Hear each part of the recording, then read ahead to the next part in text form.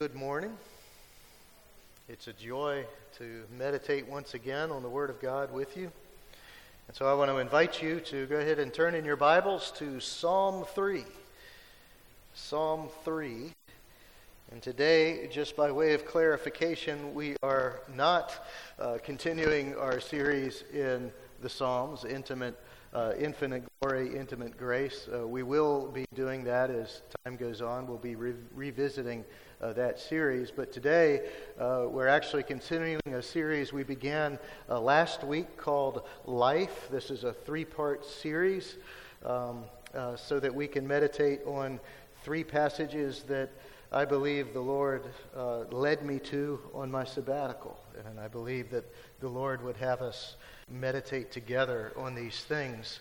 And namely the question of whether you and I are living in a way that demonstrates that we know who the source of life is, namely God, of course. Are we living in a way that demonstrates that we know who and what life is really all about? And so this is the question that is before us, because the bottom line of our lives, according to Scripture, is that we are called to complete and undivided devotion to God. There's just simply no question about that. As we read Scripture, we can know with confidence that that is our calling. And so last week we started with Deuteronomy 8:3, and we found that life is obedience. Life is all about obedience to God, and we learned that man does not live by bread alone, but by every word that comes from his mouth. In other words, the Lord has made a covenant with us. He's created a relationship with us, and our part of that relationship is to do what He says. And when we do what He says, God gives us life. We wrapped up last week with 1 John chapter 2. And in chapter 2 of 1 John, we saw in verses 5 and 6 that whoever keeps His word, that is the word of Christ, in him truly the love of God is perfected. And by this we may know that we are in Him. That is, here's how we can know that we are followers of Jesus Christ and that we are devoted to Him. Listen to what John says. That whoever says he abides in Him ought to walk in the same way in which He walked. And so you see, we're called to do as Christ did. Now, of course, we can't live a perfect life. We've already proven that, right? We are all sinners, and we're going to continue to sin and make mistakes. But our striving should be that we would imitate Christ. Paul said, "Be imitators of me as I am of Christ." This should be our way of life, to follow Jesus Christ and to do what He says. And what did He do? He did everything that God commanded Him to do. And He also taught us what the greatest commandment is, that we should love the Lord our God with all of our heart, mind, soul, and strength. I don't know about you, but that sounds like complete and undivided devotion to God. This is what we're called to. And so part 1 was all about obedience. It was about obedience to God, doing what God says. Today we're going to find that a major part of our obedience, a major part of doing what God says, is to pray. Intentional prayer. To spend time with the Lord. The Lord expects us to pray. He commands us to pray. So we're going to see today that life is prayer. Life is all about prayer. Just as every word that comes from the mouth of God gives us life, so does prayer give us life. Prayer gives us life and nurtures our relationship with our God. It is vital to our relationship with God. Without prayer, I'm not so sure we can have a relationship with God. And so what we're going to do today is we're going to look at all this through the lens of King David's prayer in Psalm 3, which is actually a celebration of a time, the darkest hour of his life when God answered his prayer. The big idea of Psalm 3 is the very last verse, where David says salvation belongs to the Lord. In other words, the victory is the Lord's. God always wins. He is the winner. He is never lost. And so as we meditate on that, we're going to focus on the fact that David prayed, first of all, and also that God heard his prayer. And we're going to find that prayer really is an essential part of our lives as believers. And so if we learn nothing else today, I hope that we walk away from here more devoted to God through prayer. And I got to tell you something. I've been praying that this would occur with all of us in this congregation. This has been on my heart for a long time, not only for me personally, but for all of us together, that we would learn to be devoted together to God in prayer. Because I think that is going to have a huge impact on who we are as a fellowship, as a body of Christ, not only corporately, but also individually. And so as we look at Psalm 3, I've got to tell you a little bit about why David wrote this psalm. The root of this prayer that David is celebrating in Psalm 3 actually begins in 2 Samuel 11. The history that's behind this psalm is a long and sordid and sorry tale that I'm surprised Hollywood hasn't made a movie of. Because it's got all the elements that Hollywood loves to put in a movie, and it would be such a graphic movie that I bet we wouldn't feel right going to see it. It's that awful of a story. And it begins, of course, with David's sin with Bathsheba in chapter 11 of 2 Samuel. David commits adultery and murder. He kills Bathsheba's husband. And so David is guilty of two heinous sins, abominations in God's eyes. And so God says through the prophet Nathan, God says to David, "Behold, I will raise up evil against you out of your own house." And it is a violent evil that costs the lives of thousands and thousands and thousands of people. And so we see this evil rise up almost immediately. In chapter 13 of 2 Samuel, one of David's sons, Amnon, has his way with his sister. A terrible, terrible sin in the eyes of God. And then another brother, another son of David, Amnon's half-brother, Absalom, is so enraged by what Amnon has done that he kills him. He commits murder. So like father, like son, right? And so David has tragedy upon tragedy heaped upon him in his life. And it all begins with his own sin. And so needless to say, David is of terrible calamities within his own family, but it doesn't stop there, because then Absalom over time becomes jealous for the throne of David. And he decides he's going to steal that throne. He's going to take it from his father. And to do that, he's got to kill his father. And so after some time, he raises an army and he marches on Jerusalem against his father.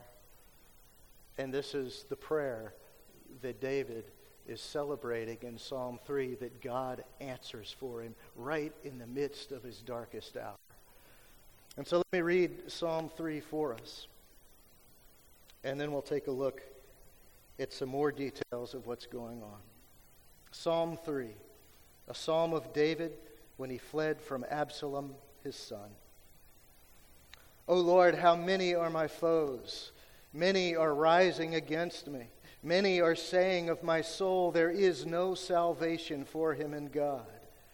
But you, O Lord, are a shield about me, my glory and the lifter of my head.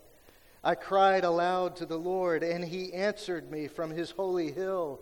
I lay down and slept. I woke again, for the Lord sustained me. I will not be afraid of many thousands of people who have set themselves against me all around. Arise, O Lord, save me, O my God, for you strike all my enemies on the cheek. You break the teeth of the wicked. Salvation belongs to the Lord. Your blessing be on your people.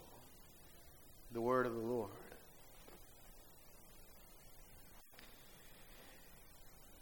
Well, I think most of us are familiar with the concept of a foxhole prayer. You can imagine World War I when the Allies and the Axis are faced off against each other in the north of France and in Belgium. And they're hunkered down in trenches that stretch for hundreds and hundreds of miles. And there's heavy artillery coming in. There's a threat of gas attacks and just horrible methods that we humans have created to kill one another. And so as these soldiers are in their trenches, in their foxholes to try to find some kind of protection from the danger, many soldiers would pray to God for the very. And they'd start making deals with God. God, if you get me out of this, then I'll quit smoking. And I'll even do one better. I'll live my whole life for you. Now, many of those soldiers meant their prayers. Some of them didn't. They went home and forgot that they had prayed. But many of them prayed genuine prayers to God. And what we need to understand about David when he prays, he is in the darkest moment of his life. And this is a foxhole prayer. But here's the thing. The thing that we need to understand is not only is he under this great calamity that's occurring, Absalom is literally coming into Jerusalem while David is leaving Jerusalem, fleeing over the Mount of Olives to the east to go off toward the Jordan River with his loyal followers. And so his son, in attacking him, it's the same thing as attacking God, because David is God's anointed king. David is the one whom God appointed to the throne.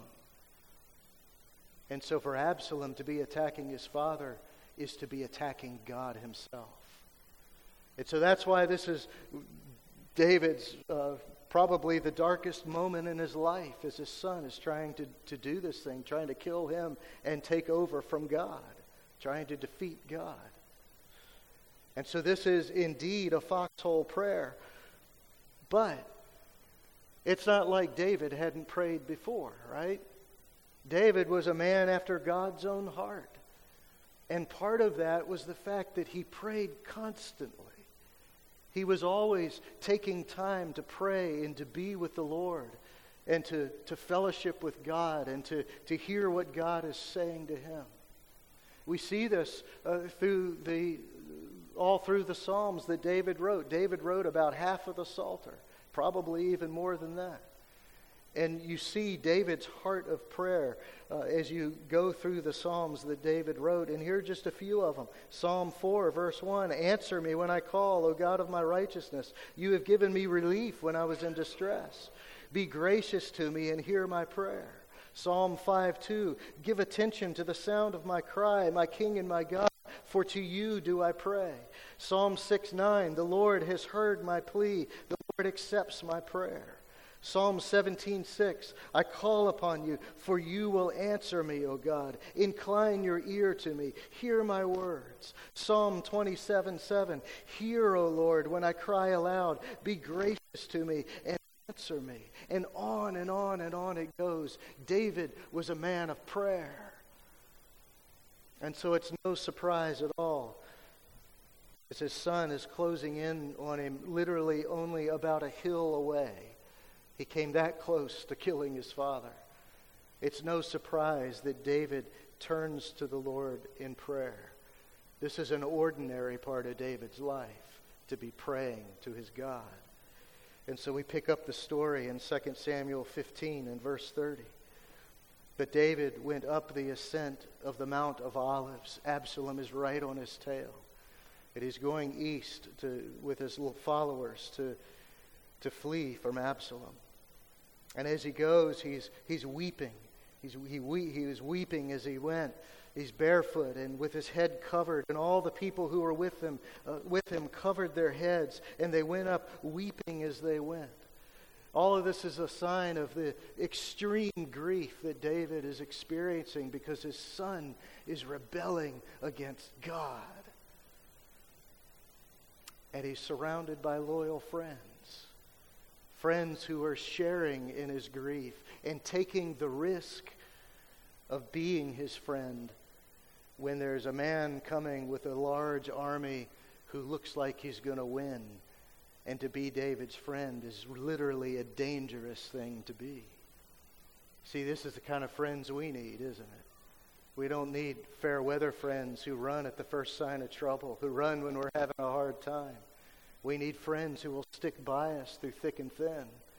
And we need to be that kind of friend as well. That's why God has a fellowship like this, is to be one another's friend through the good times and the bad, when we are in joy and when we're in mourning. And this is what David is experiencing. He is in deep mourning for his son. And he's got good friends around him who are mourning with him.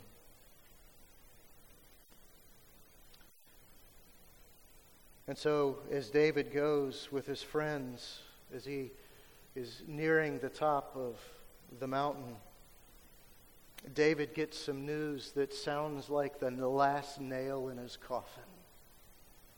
Because in verse 31, someone told him, Ahithophel is among the conspirators with Absalom. Ahithophel is probably the best advisor that David has. Ahithophel is a very wise man, very strong counselor. He's full of fantastic advice in times of crisis especially. And later on in Samuel, in the next chapter, it says that the counsel that Ahithophel gave was as if one consulted the Word of God. That's how authoritative and correct Ahithophel was on a regular basis. And so for David to hear that his most trusted advisor has gone off to support his evil son would be something like our hearing during the Gulf War that General Norm Schwarzkopf had decided to go be with Saddam Hussein instead. This is devastating news. And it doesn't seem like that there is any way that David is going to get his throne back or that God is going to win. So what does David do? Well, we see that in the very next verse. While David was coming to the summit, actually I've gotten ahead of myself. What David did in verse 31 is that he prayed. And he says, O Lord, please turn the counsel of Ahithophel into foolishness. This is a prayer that means that he really would like God to confuse Ahithophel or confuse Absalom as he listens to Ahithophel, because he knows that Ahithophel is going to be a part of Absalom's inner council. And so he prays to the Lord, an impossible prayer, because Ahithophel knows what he's doing. And he knows that to defeat Ahithophel and Absalom, he needs the help of God. You see, he's turning to God from a standpoint of humility, knowing that he needs God's help. He's turning to the Lord. And in your Bible, Lord is in all capital letters. This is an indication that David is praying to God using the special name that God gave himself, Yahweh. He is the great I am, the God who created all things, the God who chose his people, Israel, and the God who has chosen David to be the king. And so David is praying from a standpoint of humility. You are God, and I'm not. And Lord, I need your help now. I need it in spades. And so what does God do? He answers his prayer immediately in verse 32. While David was coming to the summit where God was worshipped, behold, Hushai the Archite came to meet him with his coat torn and dirt on his head. Hushai is another very trusted advisor, a very valuable friend to David, and he's proving to David that he is his friend because he's sharing in his grief. His cloak is torn, and he's covered in this way as a demonstration of his grief. He's got dirt all over him on his head to show that he is grieving as well. And so David immediately recognizes that Hushai is the answer to his prayer. And David, under the wisdom and counsel of the Holy Spirit, I'm sure, sends Hushai back into Jerusalem so that he can pretend to be Absalom's friend. to be a spy at the very least in the inner council of Absalom and Ahithophel. And a very long story short, God uses Hushai to confound the wisdom of Ahithophel. And instead of listening to Ahithophel, Absalom listens to some more conservative advice that Hushai gives him. And David wins in the end. Actually, God wins in the end. The Lord wins and David regains his throne.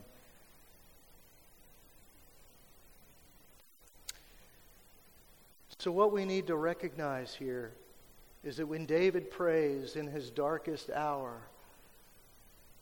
this is a prayer of supreme confidence in God. You see, everything looked really bad for David.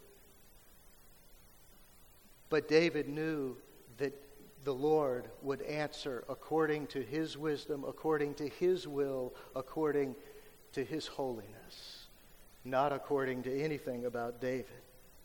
And so, verse 4, David cries aloud to the Lord, and God answers him from his holy hill, that is, on the Mount of Olives. And then in verse 5, it says, I lay down and slept. I woke again, for the Lord sustained me. You see, from the Mount of Olives, David goes with his loyal friends to camp that night near the Jordan River. And he goes to sleep. Would you be able to go to sleep when your son is hot on your tail wanting to kill you?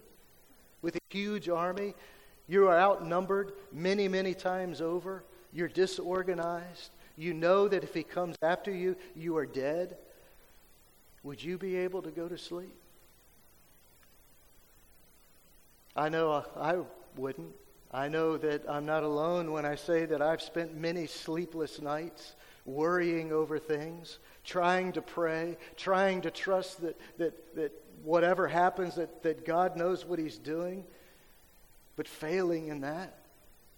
Worried to death, worried over my health, worried over our children, worried over jobs, worried over so many things in life that overwhelm us. But David goes to sleep. And that's because he's confident in God.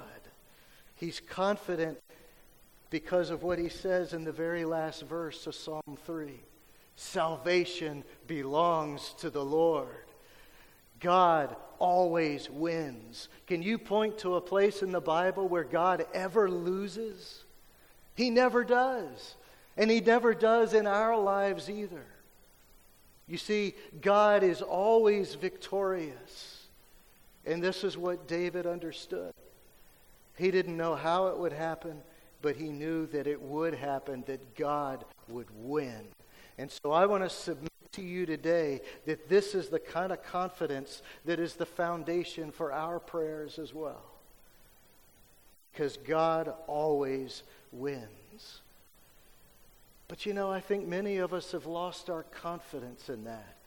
Some of us have lost our confidence even that God will hear our prayers. Some of us even brush prayer aside because we say, well, you know, God is sovereign. He's going to do what he wants anyway, so there's really no need to pray. But I think for most of us, if we hesitate to pray, it's because we're not really sure that God is going to hear us. We're not really sure that God is going to win. And one of the reasons for that is that we have prayed mightily for things that we know are good that haven't happened. And so let me tell you a story from this morning. Leslie doesn't even know this. I'm driving into church this morning, and I'm on Springs Road, and I'm noticing, you know, there's a lot of deer out here this morning. So I prayed, Lord, protect me from these deer. And I'm not kidding, not more than 2 minutes later, I hit a deer. I did. No damage to the car. Thank you, Lord. But I hit a deer. Does that mean God didn't hear my prayer? Does that mean that God lost? Absolutely not. I think I hit the deer so I could use this example this morning. Because every one of us can relate, right? Every single one of us can relate to that. But that doesn't mean that we shouldn't approach our God confidently in prayer. But here's another way how we lose our confidence to pray. We read passages like we find in James 1:6, which says, "But let him ask in faith with no doubting." And we misunderstand what's being said there, and so we start to think of faith as something that we can measure out like flour or salt or sugar or something. And so this morning, oh man, if I had only had 5 cups of faith, God would have heard my prayer, but I only had 4.5. And so I came up short. And so God didn't hear me. And God's perfect will wasn't done because I didn't have enough faith. We can go down that road so easily. But brothers and sisters, we either have confidence in God or we don't. The point of faith in God when we pray, of confidence in God when we pray, is about God. This isn't about mustering up enough cups of faith. This is really a matter of whether we trust God with the outcome. Isn't that what David was doing? He was trusting God with the outcome. And so you see, I think this is maybe one of the main reasons why many of us don't pray or pray very little, is we're not sure we can trust God with the outcome. It's just going to happen anyway. We become fatalistic.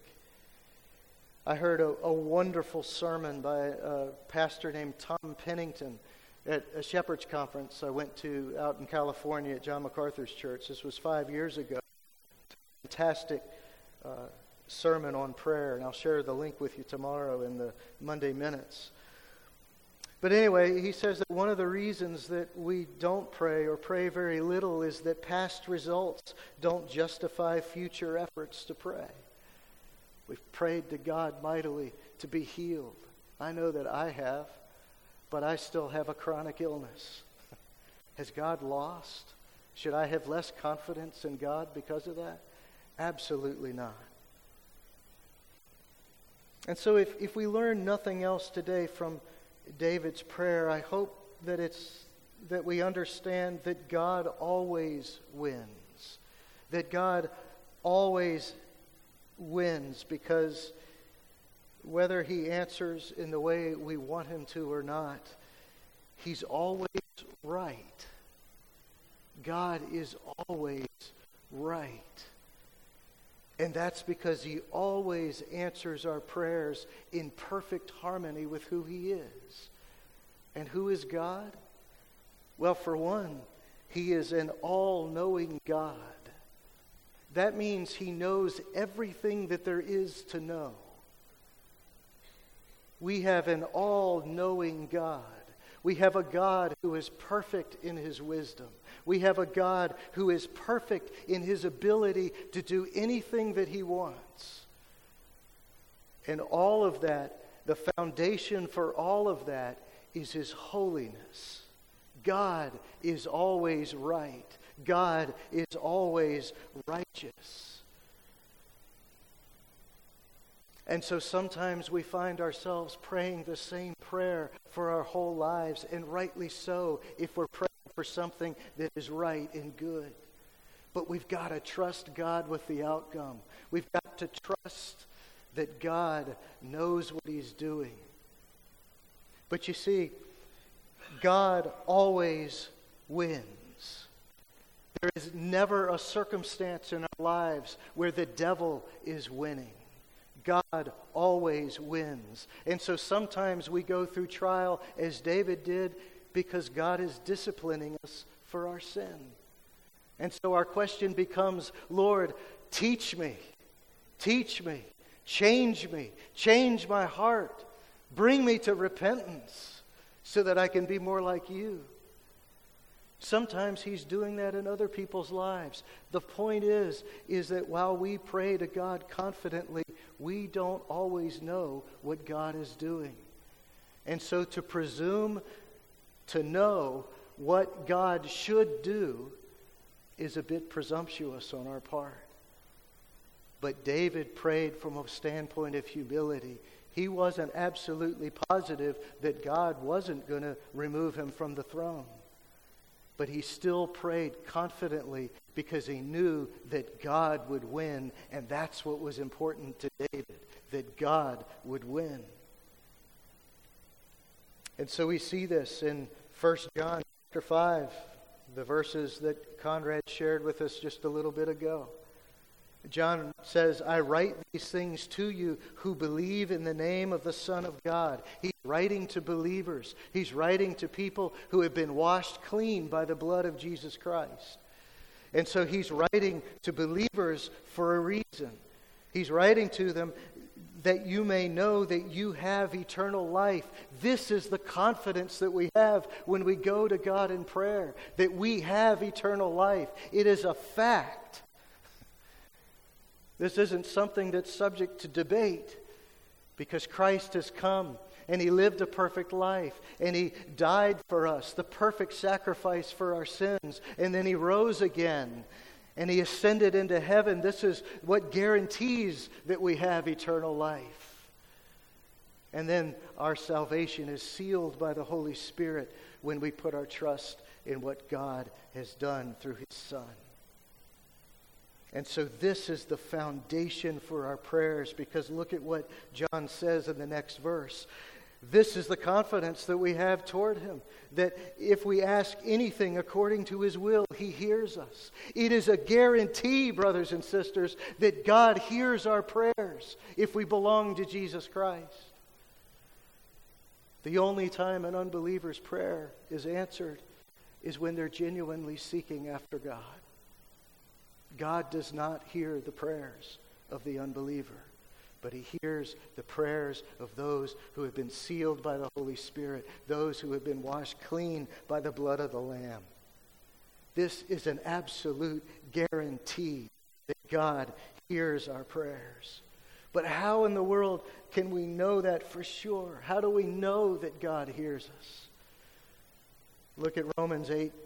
Verses 34 and 35. This is what Paul says in Romans. He says that Christ is interceding for us. Here's how this works. Christ Jesus is the one who died. More than that, who is raised, who is at the right hand of God, who indeed is interceding for us. Christ rose bodily from this earth. He ascended into heaven. And I don't know how this works, but He is seated at the right hand of God the Father Almighty. And what is He doing? He's hearing our prayers. And He's interceding with the Father for us. And through the ministry of the Holy Spirit. This is the confidence with which we can pray. And so therefore, Paul goes on in verse 35, who shall separate us from the love of Christ? Can anything separate us from the love of Christ? Shall tribulation or distress or persecution or famine or nakedness or danger or sword? David understood that nothing could separate him from the love of God because God had promised to love him. And God always keeps His promises. And so just a couple verses later in Romans chapter 8, Paul answers his own question. No, nothing can separate us. Listen to what he says. No, in all these things we are more than conquerors through Him who loved us. For I am sure that neither death, nor life, nor angels, nor rulers, nor things present, nor things to come, nor powers, nor height, nor depth, nor anything else in all of creation. You see, this is a complete list, isn't it?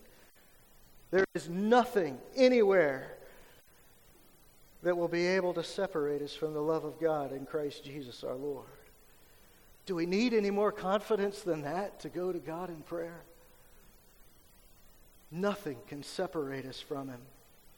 And brothers and sisters, that includes our own sin. When we turn to Him in genuine repentance. If we continue in our sin, that comes between us and God. But when we repent, when we bow before Him and plead for His mercy in the same way that David does in Psalm 51, he says, have mercy on me, O God. And what does he say? What does he base this mercy on? Himself? his own sorrow for his sin. Oh God, I'm really sorry, but after I pray this prayer, I'm going to keep on doing it. No. He is truly repentant, and he is depending on God. Because look at what he says. Have mercy on me, O God, according to your steadfast love, according to your abundant mercy, blot out my transgressions. And so even when we sin and we bow before our Maker in repentance, God hears our prayers and he forgives us and we are washed clean. You see, God is gracious and he gives us life. The confidence that we go to our God with in prayer is based on what Christ has done for us and nothing else. But even knowing this, a lot of us neglect prayer. We neglect it for all of the above, because we lack confidence that God is going to hear us. We brush aside prayer because of God's sovereignty. But I want you to look at the example of Christ. On the screen, you see a list of just a simple word search of the Gospel of Luke. And you have it in your bulletins as well, by the way. I printed it out for you.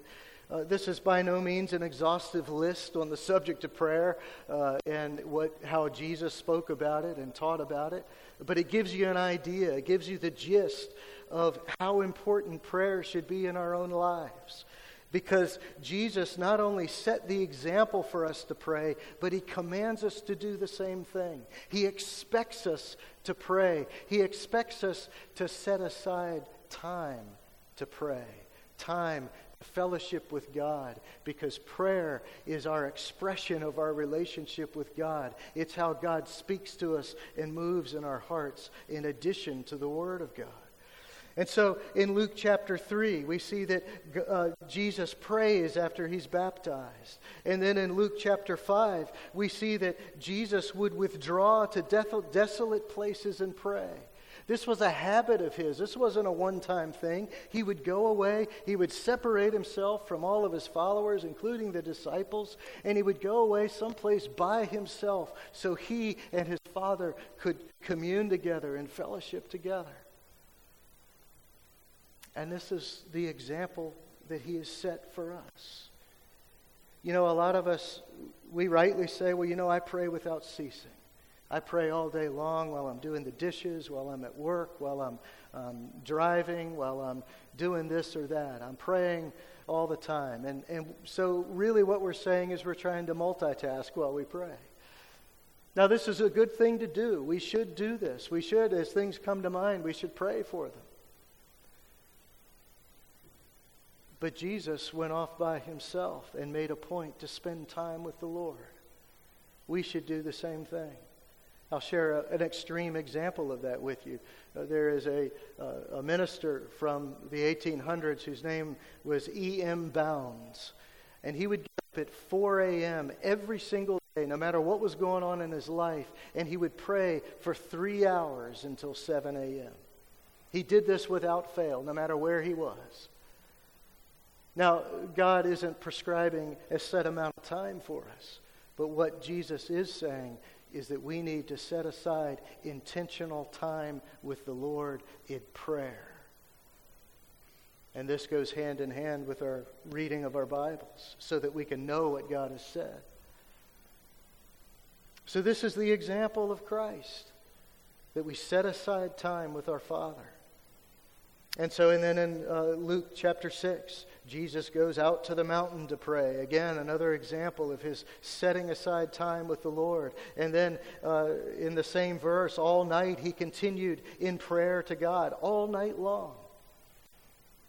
So instead of spending all night just worrying and fretting and trying to come up with our own solutions, from time to time, it would behoove us to pray all night long, right? And then he gives us a teaching about prayer. He says, pray for those who abuse you. This is a command to pray based on the expectation that prayer is a part of our lives anyway. This is one of the things that we should be praying for.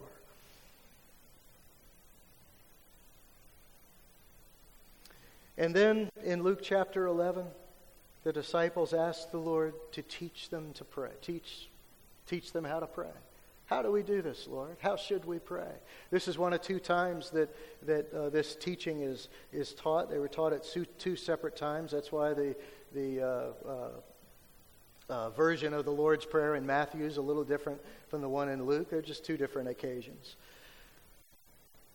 But the Lord teaches them how to pray. We know this is the Lord's Prayer, of course. It should be a template for our prayer, but not something that we recite dryly. It should be the example for our prayer. Half of the Lord's Prayer is about God, and half of it is about us. We tend to forget the half about God. But at any rate, when Jesus begins his teaching of the Lord's Prayer, he says, when you pray. Again, this is an expectation on his part that prayer is a part of our lives. And then in Luke 19, he cleanses the temple. And he says, my house shall be a house of prayer. And that speaks to us when we come together, doesn't it? We should be people who pray together. We should be people who lift one another up to the Lord. And on and on and on it goes. The Lord teaches about prayer. He sets the example for prayer. And he even prays while he's dying on the cross for us. And so you see, this is the Lord's expectation of us, that we pray, that we make prayer a regular part of our lives. Prayer simply is not an option for the believer, brothers and sisters. Really, it should be just like the reflex of breathing. We can't help but to breathe. If we truly love the Lord, then we're going to spend time in prayer. We will pray in direct relation to how much we love the Lord. That's just the way it goes. The English Puritan Thomas Watson put it like this. He said, prayer is the soul's breathing. What breathing is to the body, praying is to the soul. We absolutely cannot survive without it. And so why in the world do some of us try to go through this life suffocating our souls through a lack of prayer? We should turn to the Lord with great confidence because of what Christ has done for us.